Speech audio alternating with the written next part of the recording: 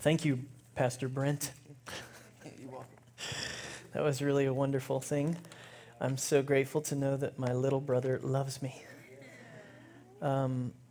You have to stay up to date with us. You have to be really diligent because we meet in a movie theater. We don't really have a place to do baptism. I could hear the wheels turning with some of you. What are they going to do? They're going to bring a hot tub in? We did actually consider bringing like one of those blow-up hot tubs in here and doing the thing, but their insurance wouldn't allow for that, I don't think. So we got a line on a church that has become friends with us, and we're going to go over and use their baptismal, I think, because we can't do it in the lake because it's so cold.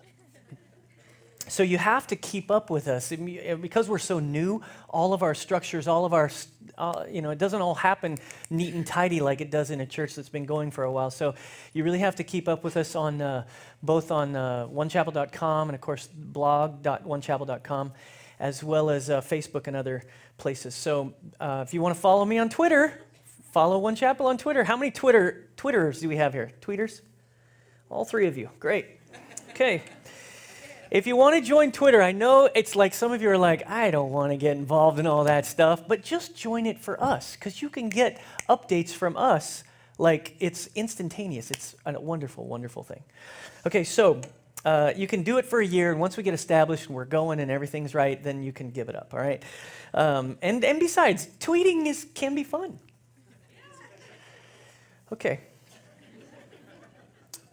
There's something I want to do before I get into the message, and real quickly, it's important for me as we build and grow One Chapel, as we establish who we are, that we allow different voices to speak into our development. Last week we heard from a missionary from Mexico. Totally different perspective and style than we typically have here at One Chapel.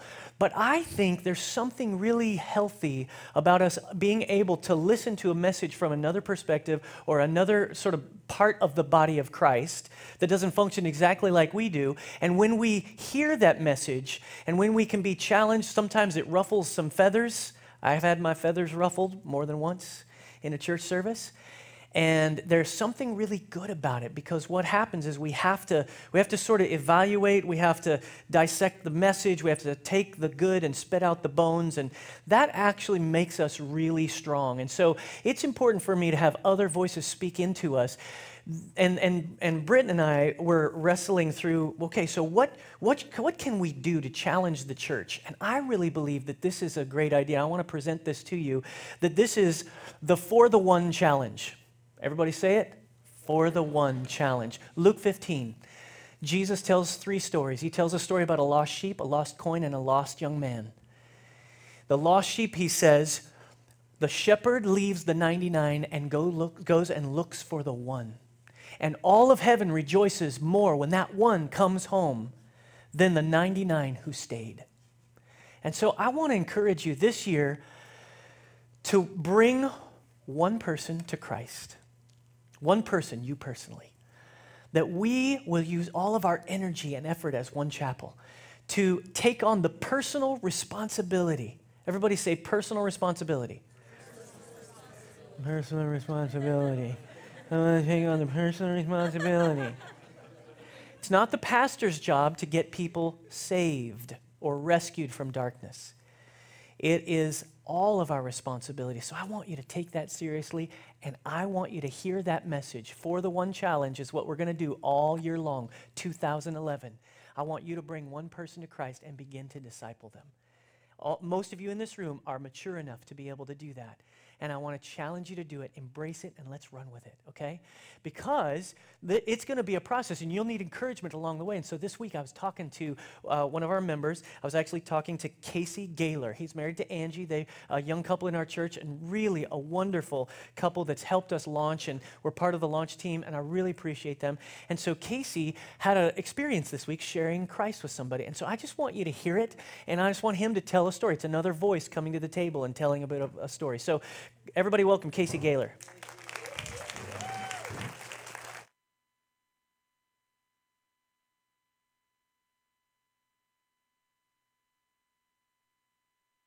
Now you're on. Is that better? That's better. Good morning, One Chapel. This is a story really of just God answering a prayer and allowing a conversation to open up about Him.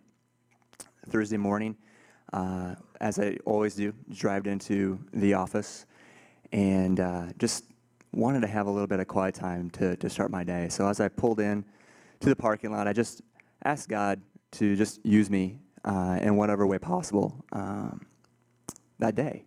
And as I prayed through the day, one of the meetings that I had that morning was with a woman that has been a client of mine for 3 years. And outside of our business relationship and me helping her with certain things and investments and finances and stuff, we hadn't really connected on anything really strongly on a personal level.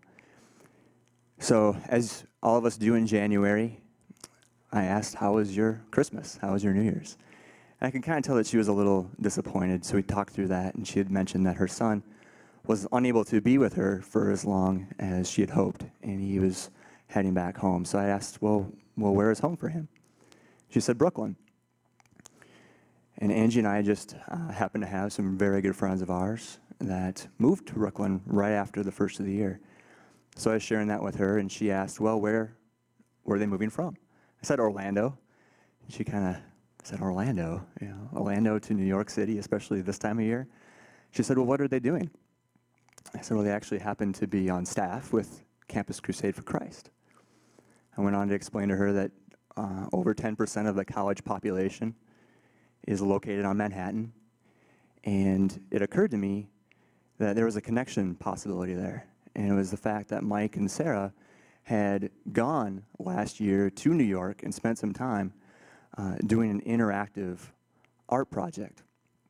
And as I was starting to explain this to her, I was explaining that Angie and I had hoped to go last summer to be a part of it because Angie's an artist, but that it just didn't work out. And she said, well, you never told me that. What kind of things does Angie do? And I said, well, she does graphic design and painting. And she said, well, what kind of paintings? And Lady's an art teacher, right? she's an art teacher, yeah. Hey, give me my microphone back, yeah. I get to talk all the time, no matter what. Okay, good. All right. She's actually a director. So get the story. She's an art director, and she's really interested in the art She does thing. a lot of stuff in the film industry. And she said, well, you've never mentioned that Angie is an artist. Where does she get her inspiration from for her paintings? I said, well, she gets them from Scripture. Okay, now stop right here. This is such a great little moment because he could have said any number of things there. Sorry, that's a sermon thing. That's occupational hazard. I like sermons.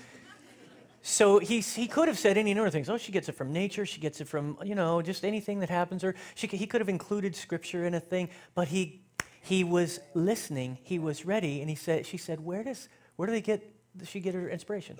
From Scripture. Okay, tell the story. So I just explained to her two of the paintings that Angie just finished. And one was on Matthew 6, talking about the birds of the air and that God loves them. He provides for them, but that He loves us so much more. And I could tell her, I could tell that she was starting to, well, she shared, I've never really heard anything like that before. Is that shocking? I've never heard that God loves me more than the stuff. Yeah. Okay. And you can keep interrupting me. Sorry, I appreciate it. Thank you. We're a pretty good team. I told her that the other painting that she just finished was on Psalms, and that it was talking about how God twists the oak trees. And so we got back onto the topic of what Mike and Sarah were doing in New York and how they were reaching out and how Mike is doing counseling for people and Sarah is doing a lot of public speaking. And we got back to the fact of this art project that they did. It was an interactive art project in Manhattan where they renovated an entire floor of a skyscraper with different rooms about Scripture. And it just happened to be that Mike and Sarah were focusing on the room on forgiveness. And what they did as a project is they took all these white tags, all the students did, and they wrote sins and problems and addictions that Christ had taken care of and that they were forgiven for. And in the middle of sharing this, she stopped me and said, wait, now, who was forgiving them?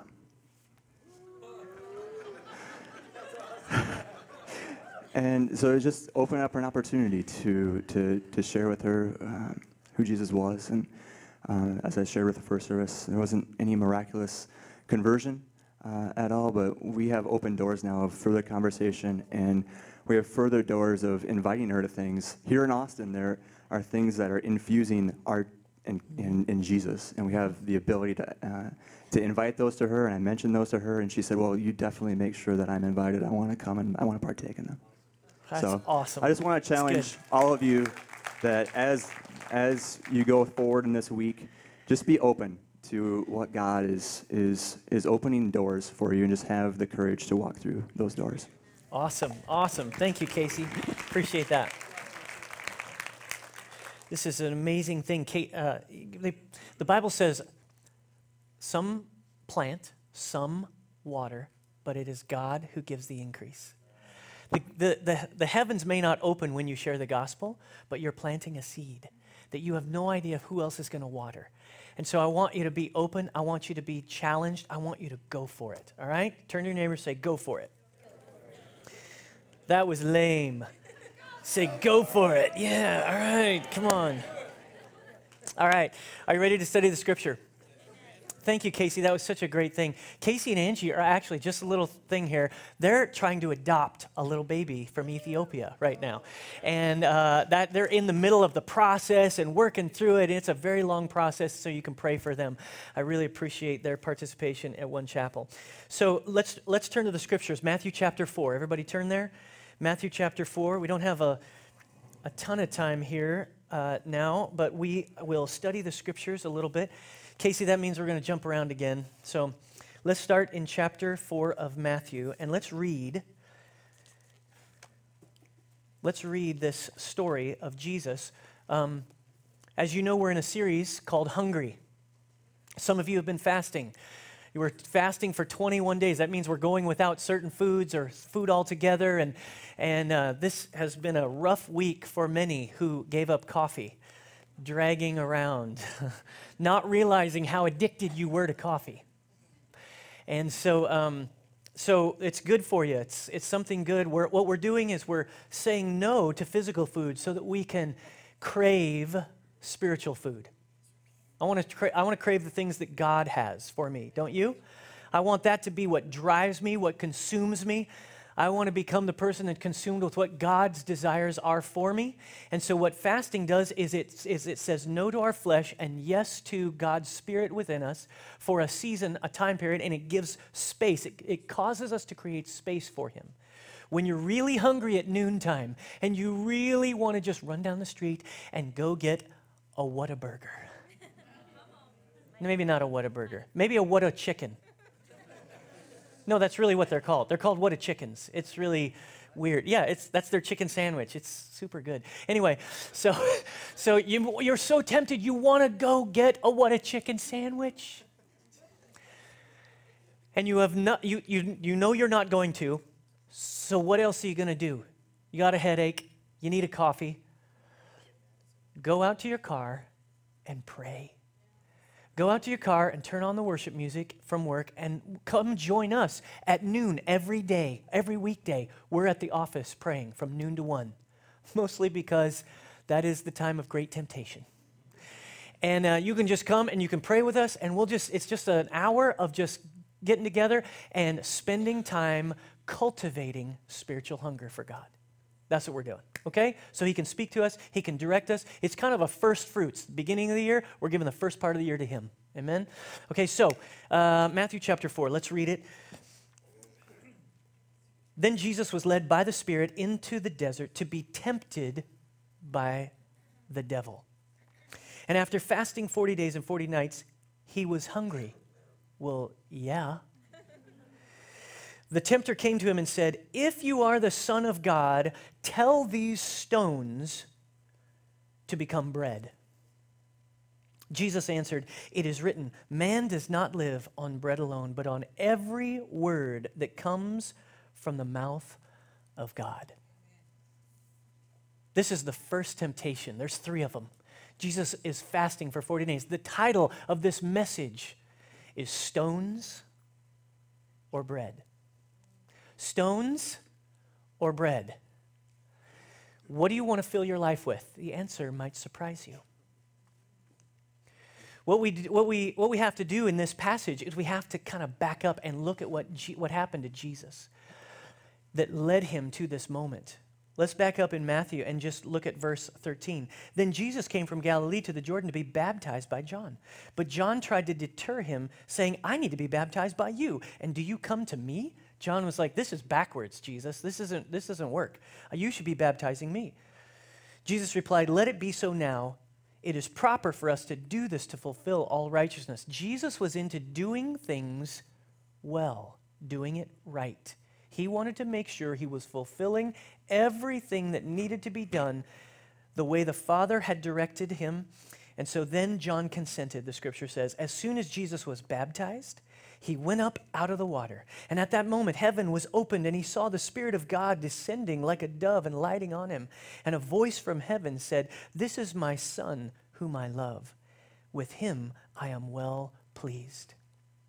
This is the moment of the launch of Jesus' ministry. He's 30 years old. He comes to be baptized. John is proclaiming, he's preparing the way. And Jesus comes to him and is baptized, and the sky opens up to Jesus. And the Holy Spirit descends on him like a dove, the scripture says. And a voice comes from heaven and says, this is my Son, whom I love, and him I am well pleased. This is the best thing that could happen to launch a worldwide ministry.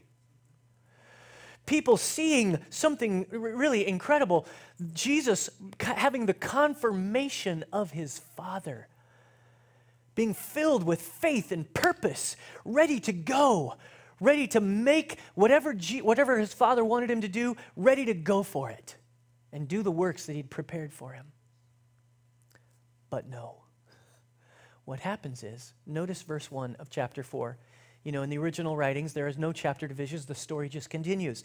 It says, then Jesus was led by the Spirit into the desert to be tempted by the devil. Now, if you unpack that verse, that really is bothersome to some people. Because what it means is that the Holy Spirit led him into the desert, into the wilderness. The Holy Spirit led him into a season of desert, of difficulty, of challenge. The Holy Spirit led him to a place where he was going to really have to face some difficult moments. And let me tell you this, church, if Jesus needed to go through this, so do you. And so there is something in us that sort of doesn't like the fact that God would sort of lead us into some difficulty or in some wilderness experience, but Jesus actually guarantees us that this life has trouble, that we will experience trouble. What does he say? John 16:33, I have told you these things so that in me you may have peace, and in this world you will have trouble, he says. It's a guarantee. Take that to the bank. Jesus said, in this world you will have trouble, but notice what he says here, but take heart. Hope is not lost. Take heart. I have overcome the world. Because I have overcome the world, you will overcome. And so he puts everything that he has inside of us. But listen, just because we don't like the idea of God leading us into the wilderness doesn't mean that it doesn't happen. In fact, your experience tells you it's true. There is a process by which we grow, we are challenged. God will not always keep us from difficult situations. Sometimes he actually leads us to them. 1 Peter 4, look what Peter says. Look what Peter says. Peter says in verse 12 and 13, we'll just read two verses. 12 and 13, friends, when life gets really difficult, this is from the Message Bible. Friends, when life gets really difficult, don't jump to the conclusion that God isn't on the job. This is what Christians do, so many of us. Our faith is so weak, so small. We face the struggle, and all of a sudden, the first person we blame is God. He's with us. Don't come to the conclusion, don't jump to the conclusion that God isn't on the job. Instead, be glad that you are in the very thick of what Christ experienced. We're supposed to see ourselves as going through what Christ did. This is a spiritual refining process. I want you to take your pen right there, and if you have a Bible, I want you to underline that little verse, that 13, verse 13. This is a spiritual refining process with glory just around the corner. Spiritual refining process. I want you to see those words. We often are going through processes and events, circumstances in our lives. And not all of them God causes. You do understand that this is earth and not heaven. Heaven is where God's will is perfectly accomplished. That's why he told us to pray, your kingdom come, your will be done on earth. We pray for it because it's not always done. But you can be sure that God is interested in using whatever circumstances, whatever challenges you're facing, whatever's going on in your life. He wants to use it as a spiritual refining process. He wants to grow you. He wants to encourage you. So here we see Jesus going through this process. And Jesus, the first temptation is the test of provision. The test of provision. This is the same test that we are often faced with in our lives. Will God provide for my needs? Will he actually provide, or am I going to go without? This is a difficult question because as Americans, we don't often know what it is to be in need. We have a lot of knowing what it is to want stuff. It's difficult for us sometimes. And there are, I'm sure there are many things that you have gone without. But there is something here about God's provision that the Father wants to emphasize, I think, through Jesus' experience of he's fasting for 40 days, okay? Notice the Holy Spirit leads him into the desert, into the wilderness, but then it is not God that tempts him with evil. That's always the devil's job. Here's what happens to you and to me, just like Jesus. We go into the desert, we go into the wilderness, we go into the struggle, and it may even be that God has allowed us to push through that struggle. James, the book of James, we don't have time to read it this morning, but the book of James says that God does not tempt anyone with evil. That's not his business. That's the business of the accuser of the brethren. And this is the enemy's schemes. He will always try to capitalize on your moment in the wilderness. He will always try to capitalize on it and unnerve you. He will always challenge you in the midst of it. That's what he does to Jesus. So the first temptation is really about Jesus' hunger, but it's even more than that. Jesus responds to the temptation by saying what? He says, "It is written." Underline those three words in your Bible. You need to remember that the scriptures are your solution. They are your answer. They are your comfort. When you're going through the difficulty, that's your go-to thing. You got to go to the scriptures. You got to let them undergird you and encourage you. Lots of Christians, that's the first thing they don't want to do. They get mad at God. I'm not reading the Bible then. It's the very thing that you need. It's the very thing that you need to eat. So he says, "It is written, man does not live by bread alone." He's quoting Deuteronomy chapter 8 and verse 3. Deuteronomy 8:3. And so you can see, we're not going to turn there right now, but Deuteronomy 8:3, you can see he's quoting this passage that's being communicated to the Israelites. The Israelites experienced what in the wilderness? They were in the wilderness being led, cloud by day, fire by night. There it is. Wow, that was really difficult to get there. So they're being led around in the wilderness, and what does God provide for them? Manna. God actually provides something out of nothing, because the word manna means what is it? The word manna actually means what is it? Because God provided something for them. And so as it's provided for them, this is a reference to that God is the one who provides sustenance and nourishment and provision for every one of us. And so it's not just about the physical hunger that Jesus had to eat bread.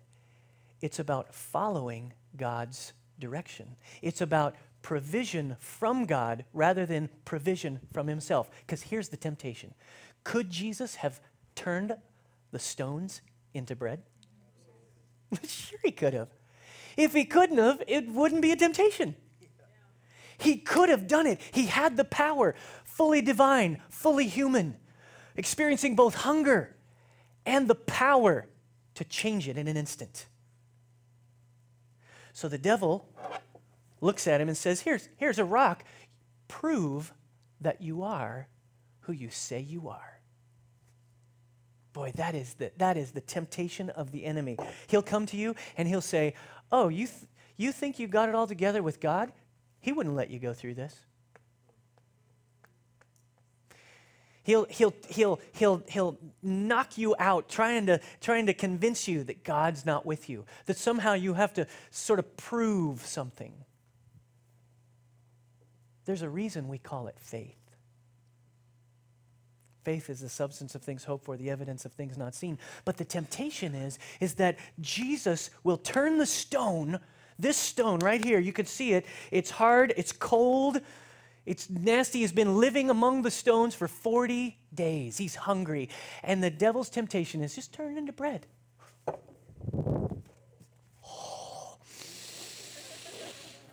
Oh yeah, that's good bread. That bread is fresh baked this morning, and you can see it, and Jesus could have just instantaneously done it. He could have made the stone into bread and just satisfied his own hunger. It's an interesting thing because Jesus, later on in his ministry, okay, this is the beginning of his ministry, but later on, guess what he does? He refers to himself as what? The bread of life. He says, I am the bread of life. I am the living bread that comes from heaven. Jesus, now go with me, Jesus was going to be the provision for the Jewish people and the Gentiles, all of mankind. He was trying to convince them that he was God's provision for them. So he is the bread of life that comes down from heaven. But in this instance, it is refusing this bread, this physical bread, and relying on the provision of God, relying on his Father's provision for him. The word that God gave to him, it is written, man does not live by bread alone. It is Jesus' reliance on God's words that feeds him. Do you remember our scripture that we've been studying? John 4, verse 32, it says, I have food to eat. This is Jesus. He says, I have food to eat that you know nothing about. And then he says in verse 34 of John 4, he says, my food, said Jesus, is to do the will of him who sent me and to finish his work. You know where he learned that? Do you know where he learned that verse? Right here. Right here at this temptation. Right here at this moment. My food is to do the will of him who sent me, to say no to my desires and my will. And if there's anybody who would have permission to do his own will, it would have been Jesus. He's the Son of God, for crying out loud. But no, he submitted himself to the Father's provision. He only did what his Father told him to do, the scripture says. And so Jesus learned this right here in private. No one else was there. We must also pass the test privately before we can provide for others publicly. Jesus is passing the test right here. This temptation is a test for him. It is something that is happening privately. No one sees it. No one knows it's going on. And yet he is challenged to rely on God versus his own ability to make something happen. Can you see any familiarity with the way that we function? The temptation to make something happen ourselves versus surrender, versus submission, versus trusting. God wants our character built to match the anointing he's given us. God wants your character to match the gifts he's giving you. He's dispensing gifts to you. He wants you to speak to people about who he is, but he wants your character to match it, and that's the spiritual refining process. God is preparing you, just like he was preparing Jesus. Jesus was being prepared with these 40 days of fasting. He was being prepared when he went through those temptations. He was being prepared when he chose the words of God rather than his ability to provide for himself. So Jesus really faced with the same challenge that we are. Here it is. Build your character or feed your flesh. Build your character. Build the character with the stones that are around you. The difficult stones that you are coming into contact with. The difficulty of these stones, the hardness of them. We don't like it. We don't want these stones. And yet, God wants to use it. God wants to make you into something wonderful. But it requires a trust. It requires a leap. It requires faith rather than the feeding of what we want. The immediate gratification, if you will. Can I just tell you, and I'm going to say this a couple more times in this series, but the whole Bible, in the whole Bible, everything we're taught, everything that we're trained in, there's really only one thing that has to do from God that has to do with immediate gratification. The process of, spiritual maturity. There's only one thing that is immediate. You know what it is? It's forgiveness. Repentance and believing means forgiveness is immediate. The price has been paid. It's done. Here's the difficult part. Everything else is process. Everything else has to do with delayed gratification. Everything else has to do with understanding that we are in the world, not of it. Everything else has to do with a process of a refinement and preparing, go with me, preparing for the renewal of all things in creation. God created the world, and it was lost in a sense to sinfulness. And now we fight, we struggle, the world groans, we groan. And yet there is the kingdom of God that is coming, the establishment of all things, making all things new. God wants to make all things new in you. And and at salvation, he comes and he renews you, and he sends, makes old things new inside of your heart. But the process of learning how to build your character, the process of surrendering to him, the process of spiritual growth and maturity is something that takes time and energy, intentionality, and it requires times like this, times in the desert, times in the wilderness. So you have a choice. You can choose the stones for building your character, or you can choose the bread for feeding your hunger. Abraham may be one of our best examples of this if we just look at it. Abraham used some stones to build an altar, didn't he? Abraham built an altar because God asked him to give him his son Isaac. He put his son Isaac on an altar of stones, not knowing what would happen. He just knew that God had asked him for his son to sacrifice to him, and he was willing. He traveled for 3 days, the Bible says, and he's traveling he's got fire and he's got the wood.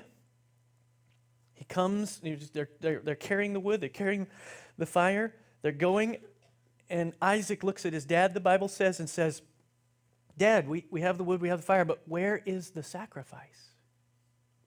Do you know what Abraham replied in Genesis 22? His response was, the Lord will provide. So he goes up there, and Isaac lays down on this altar, and you can only imagine the agony of Abraham as he lifts the knife, ready to plunge it into his son, ready to obey at all costs. And then the angel of the Lord, I remember it vividly in my little children's Bible, comes and grabs a hold of his arm and calls out to him and says, Abraham, Abraham, don't do it. It was a turning point. It was a turning point. And the message right there in Genesis 22, if you read it, is Abraham was not withholding anything from God. He was willing to give him everything. And the message is, since you are willing to give me everything, since you have not withheld anything from me, I will not withhold anything from you. I'll make your descendants as many as the stars in the sky and the sands of the sea. I'm going to give you everything. God's looking for people like that who will be willing to trust him. Now here's why. Last verse. Here's why. This is so important. This is a familiar passage. Some of you probably have it. It's 2 Corinthians chapter 4, verse 7. 2 Corinthians chapter 4, verse 7. It says, but we have this treasure in jars of clay to show that this all-surpassing power is from God and not from us. See, we kind of want to be a pretty pot. But God puts all-surpassing power in ugly clay pots. And you know why he does that? Have you ever wondered? Wonder no more. It gives us the answer right here. He wants to demonstrate his own power, not yours. It's because here's the deal. Here's the issue with the stones and the bread.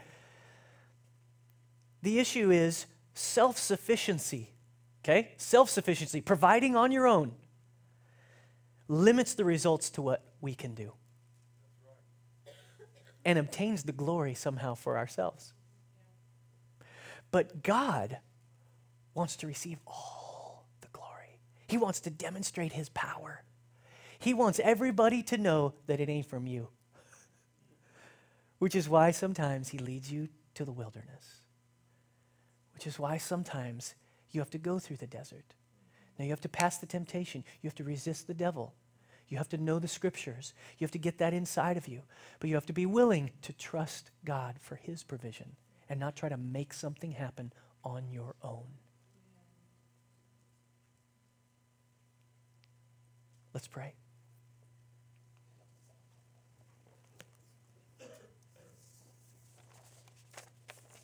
Now, probably most of you in here, as I started speaking about these ideas, you have in your mind exactly what you're facing, your circumstances, the challenges that are in front of you, your wilderness, if you will.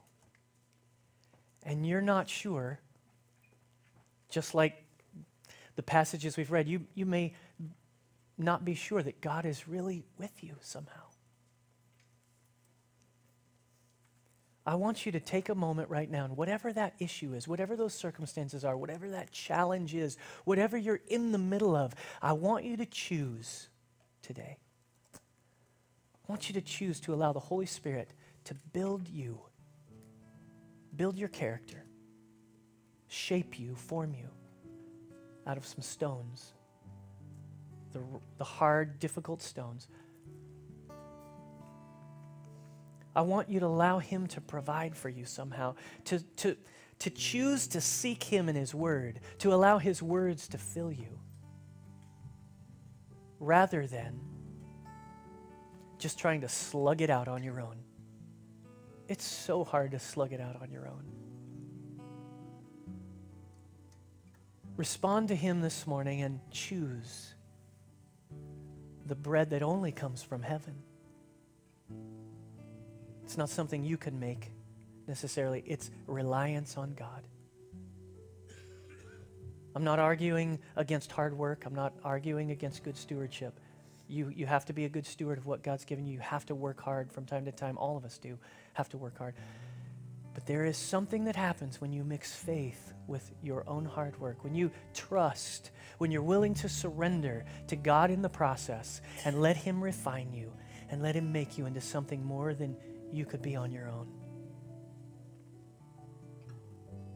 If you're facing something very difficult and you're there and you need Jesus to come and help you, you know exactly what that is, I want you just to raise your hand and say, I need Jesus to help me. I need to trust him. Come on, just between you and Jesus. Yep, hands up all over the place.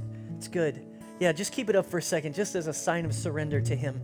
Nobody looking around, just keeping our hands up saying, God, you see us. You see us, you know us. You know what we're facing. Help us to trust you. All over this room, Lord, I pray that you would help us to be the kind of people that would experience the grace that Jesus had there in that 40 days of fasting, even in the midst of some of our own fasting. Lord, would you help us to resist our flesh and our weakness and choose the work that you're doing in us. Father, would you help each one of us to trust you, to learn through obedience, to learn through submitting, to learn through trusting that you are our provider. You are the one who will give us everything we need. We rely on you. We ask you to fill us. Fill us with the words of God. Fill us, feed this hunger with the words, the works that you have prepared for us. Thank you for that. Thank you, Jesus. Now, if you can put your hands down, I want to ask one more question, and I do this every Sunday because it's important to us. If you're here this morning and you haven't followed Jesus for a long time, maybe you haven't given him your heart ever. Maybe you just are here because somebody brought you to church, or maybe you came and you're checking out the church at the movie theater, or maybe you just wandered in from another movie, which has happened several times.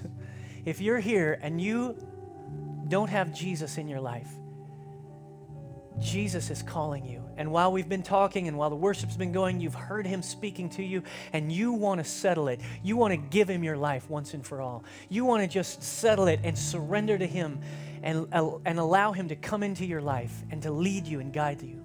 You want to give up your own plan and you want to surrender to his plan for your life. Is there anybody here who wants to commit their lives to Christ? Maybe it's the first time, or maybe it's the first time in a long time, and you're just coming back. I want you to just lift your hand. Don't be shy. Say, yes, Jesus, I want to follow you.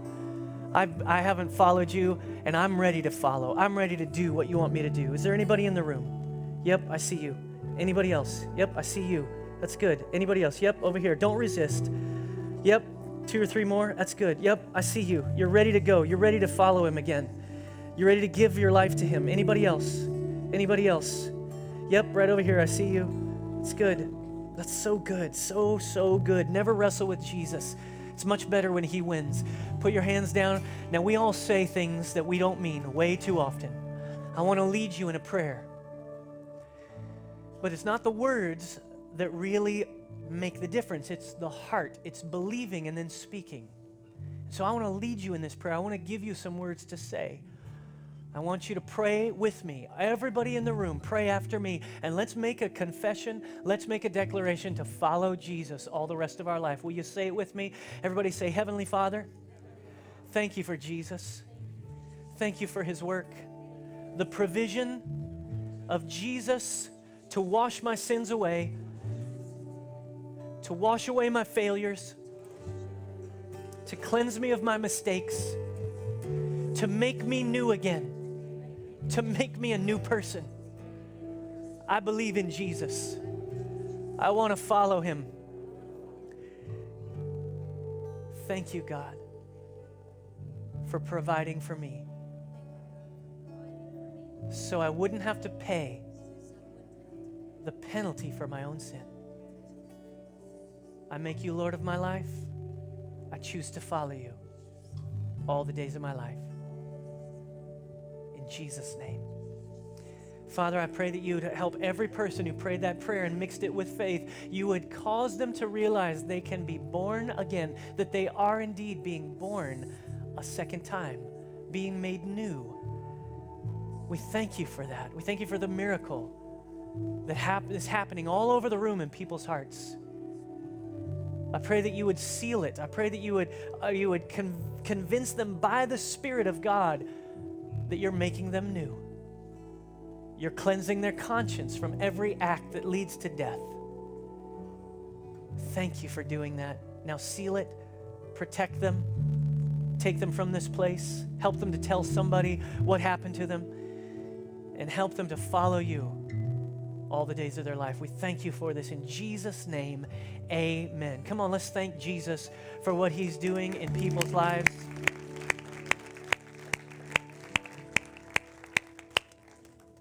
It's so good, so important to surrender. You guys okay back here? Everybody all right? Okay. It's so important to surrender. It's so good what's happening in your heart. Today, we're going to do something else as a final act of worship that has to do with surrender, and it is to give of our tithes and our offerings.